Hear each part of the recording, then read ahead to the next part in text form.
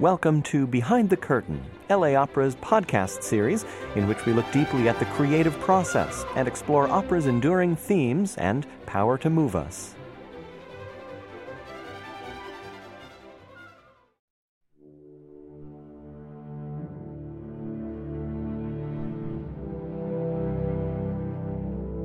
Welcome back.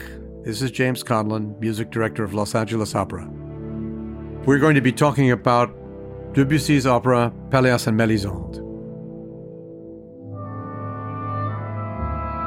Pelléas and Mélisande are gradually going to discover their love for each other. Now, we don't know when it started. We'll learn at the end of the opera that Mélisande said, "It started the first time I saw you." Pelléas very slowly is only becoming conscious of this attraction. But there's Mélisande in her little tower with his beautiful long hair. And, well, I think there's a fairy tale of Rumpelstiltskin where there's a princess with long hair. She's going to let that hair down. We're going to feel that sensuality. There she is with Pelléas, and her hair becomes a symbol of that.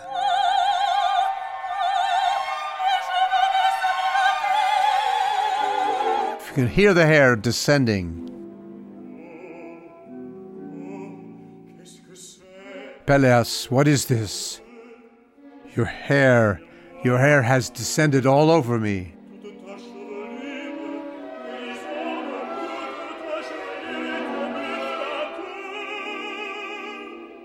And then he will rhapsodize about her hair.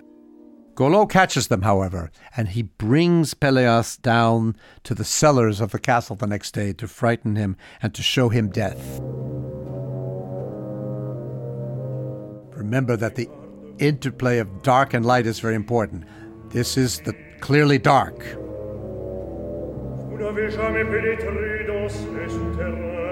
You've never come down here, Pelléas.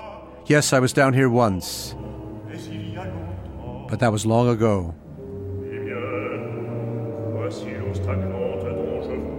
Here's the stagnant water of which I spoke, says Conlon.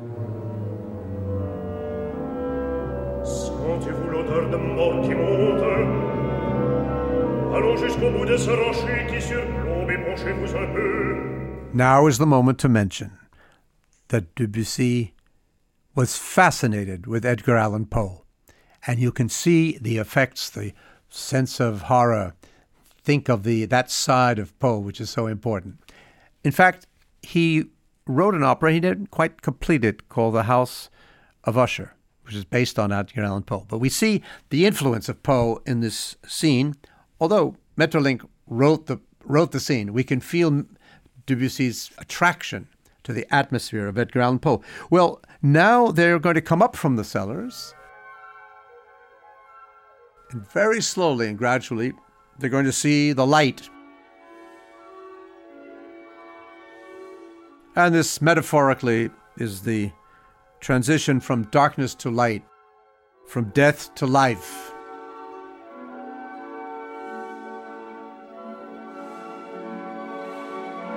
You hear the increasing light.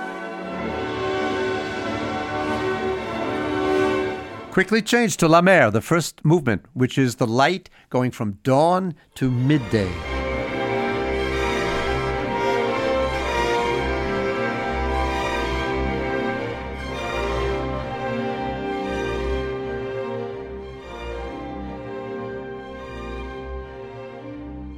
Now, before the end of Act 3, we are going to meet Conlon's little son, whose name is Ignolde. As Conlon's jealousy increases, he's going to become increasingly violent. We're going to see that come out here. He takes Ignolde and he puts him on his shoulders and he says, "I want you to look into the room during the night. Is Pelléas there with Mélisande?" "Yes, she's there, Papa." "What are they doing?" "They're talking." "Are they close to each other?" In other words, he interrogates Ignolde. Finally, Ignolde is terrified himself. The act comes crashing down with a terrifying scene of Conlon's anger, where he brusquely pulls Ignolde away from the window. "Are they talking?" "No, Papa." "They're not talking." "What are they doing?" "They're looking at the light." "Both of them?" "Yes, Papa." They don't say anything? No. You feel the tension rising? Are they getting close to each other? No, Papa? I'm terribly afraid.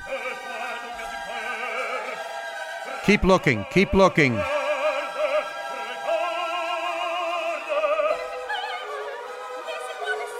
Let me get down, Papa, let me get down. No, I can't anymore. Let me down, let me down.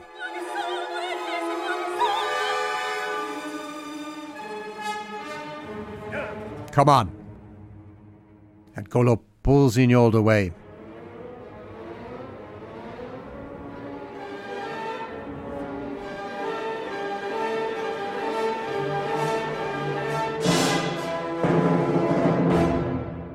You recall a little earlier I mentioned that Debussy didn't like to use the voice in its upper registers, except for moments that are very important. This is an important moment. Here we see Conlon losing control of himself with his anger, and he turns violent. And he's going to do it again in the next scene, where he's going to pull Mélisande by the hair.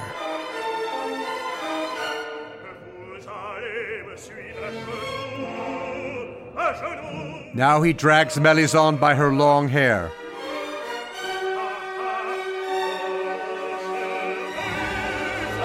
Finally, your hair serves a purpose.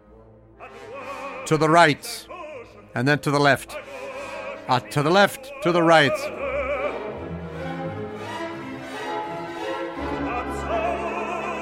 Absalom, he refers to the biblical character who had long hair. Forward, backwards, down to the ground. You see?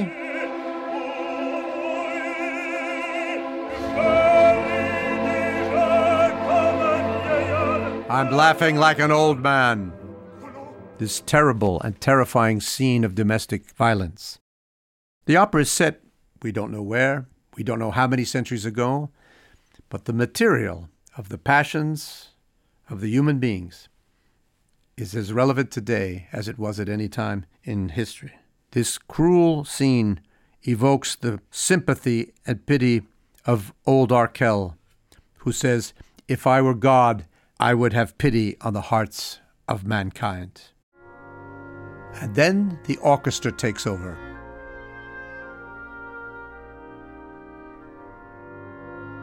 Pelléas is connected by a series of orchestral interludes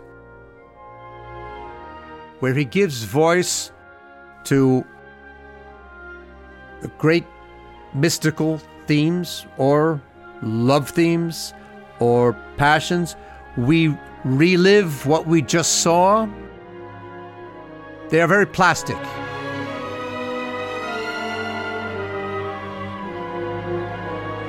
They originally had a practical purpose, to change the scenery. And here it is at its climax.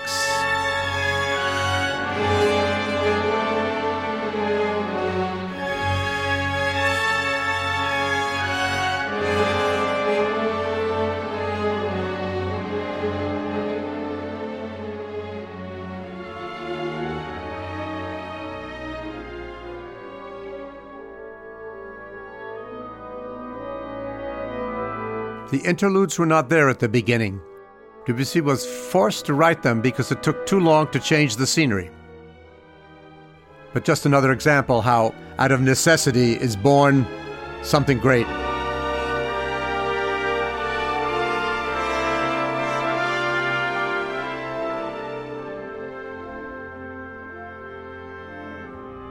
In this interlude, Debussy seems to sum up the totality of this great drama.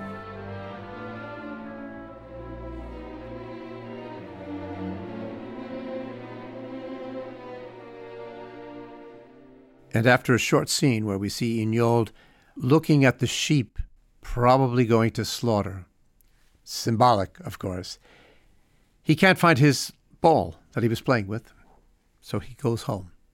Pelléas arrives, he goes to the fountain that we saw at the beginning of Act 2. He's awaiting Mélisande. She eventually comes, and for the first time, they express their mutual love. We heard this earlier. Now you're going to hear it in context.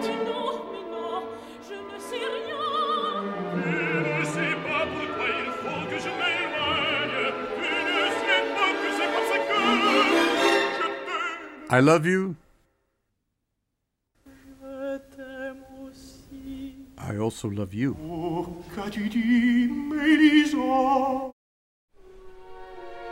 Magic. So they're not going to shout about their love. It's tender. It's sensitive. But after a beautiful scene, it's reaching its climax.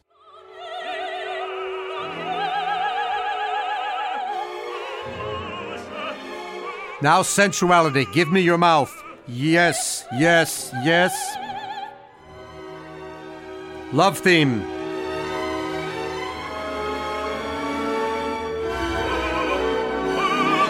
Now they've raised their voices in the Italian manner. You remember this?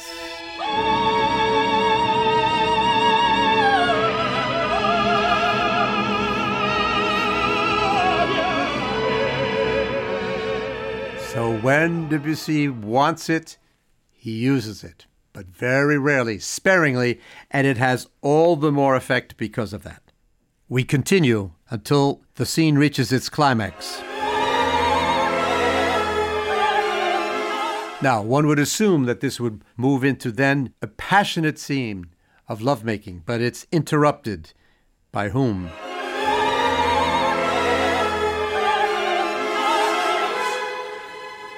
Out of the shadows comes Conlon. There's his motive. He takes his sword. Mélisande runs away. Conlon grasps Pelléas.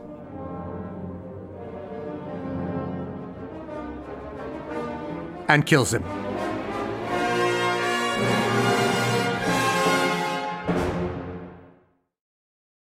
Very difficult to talk after you hear that. But we know what the source of this is. Let's go back to Wagner, go into the second act of Tristan and Isolde, and remember at the climax of their duet, this ecstatic music, passionate, spiritual, sensuous.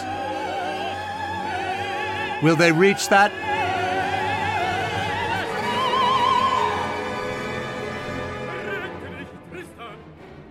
Interrupted. What happened? King Mark, the husband, returned. And so we see exactly the same structure. So there's no question that the great shadow of Tristan is being felt in this context.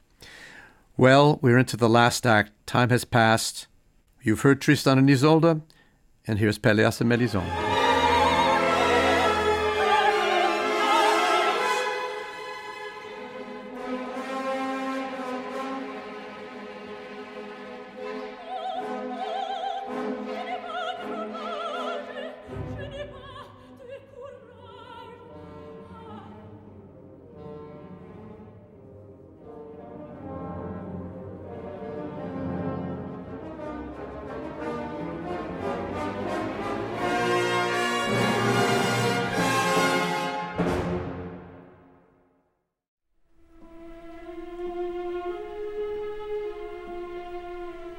After several weeks, several months, we don't know how much time, Mélisande is dying. Mélisande is lying in her bed in the chateau. There's a doctor at hand. She has given birth. There's a baby girl. We feel the gentleness and the quiet of the scene. The light comes through the windows.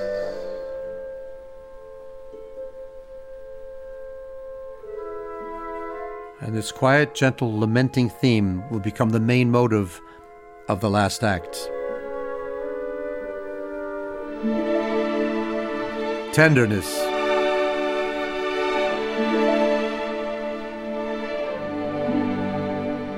In this scene, Golo will beg forgiveness. Mélisande will say, "Where's Pelléas?" She doesn't know that he's dead.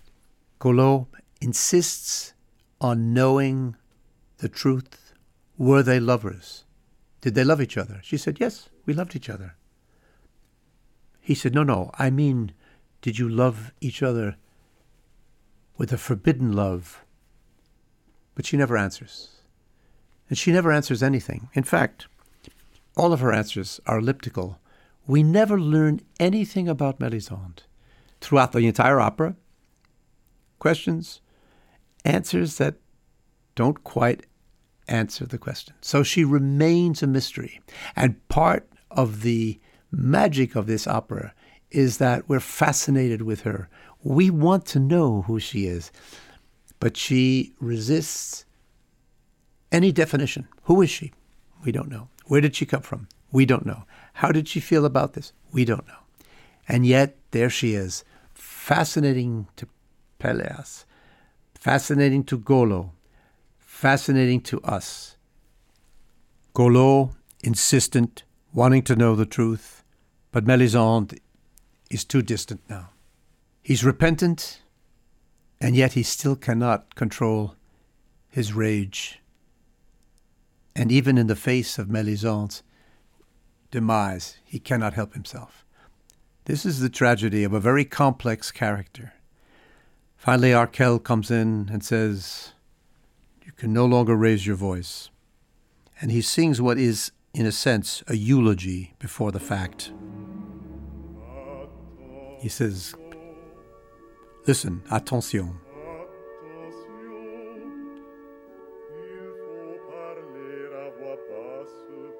You must speak softly now." And the elegy is in the orchestra.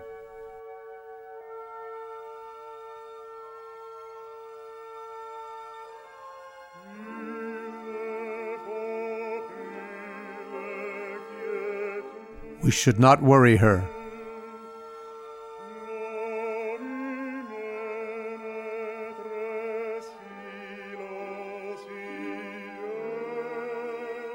The human soul is silent.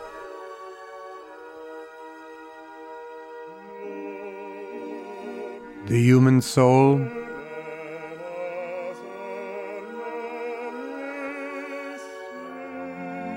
likes to leave at its own pace.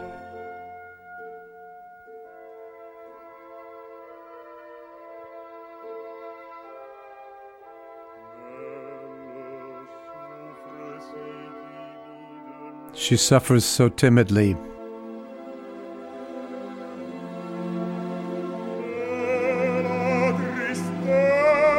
Oh, the sadness. Golo.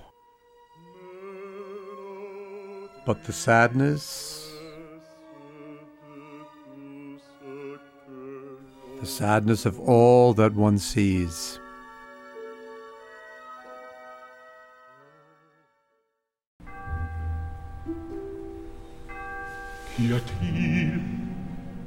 Finally, she will pass away in silence, the way she lived.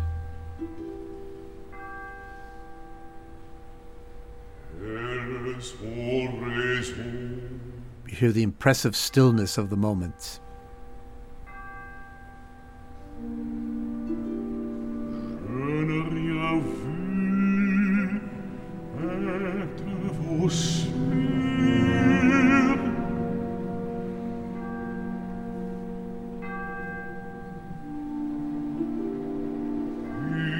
Yes, it's sure. She's gone.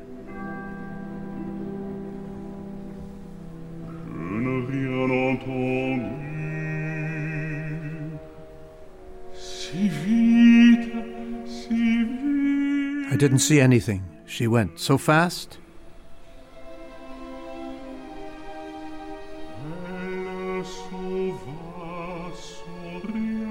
She went without saying anything. Now, not to shock you, but isn't this a far cry from the classic Italian soprano who dies singing a high note while the orchestra thunders fortissimo. I'm not saying it's bad. It isn't. I'm just saying it's different.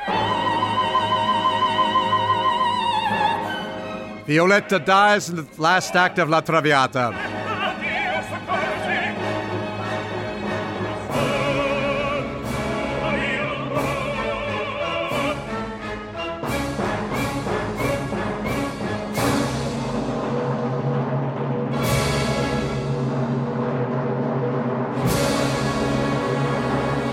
Now, if that feels vaguely out of place at this moment, it's because we've gradually become accustomed to the aesthetic of Debussy. I love La Traviata. I love Verdi. I love Wagner. But it's another aesthetic. But this aesthetic has a power to draw us in so that something we love in its proper context, like Verdi, like Wagner, seems out of place. And that's what I mean by the obsessive, addictive quality of Pelléas and Mélisande. Arkel takes the little baby in his arms and he says, now it's her turn. Now it's the turn of this little creature, showing us the cyclical nature of life. All tenderness.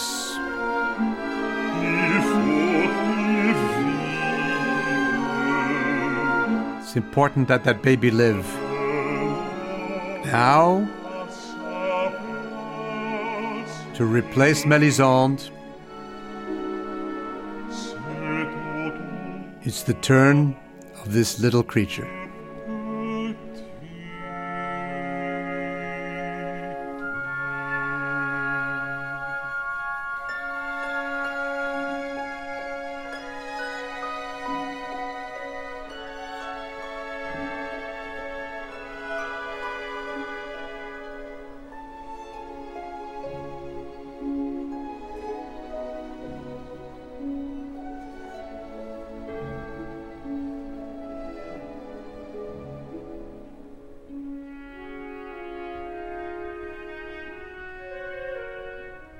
Now I'm looking forward to seeing all of you, and you and I will be able to go further with this fascinating opera, Pelléas and Mélisande. This is James Conlon, Music Director of Los Angeles Opera.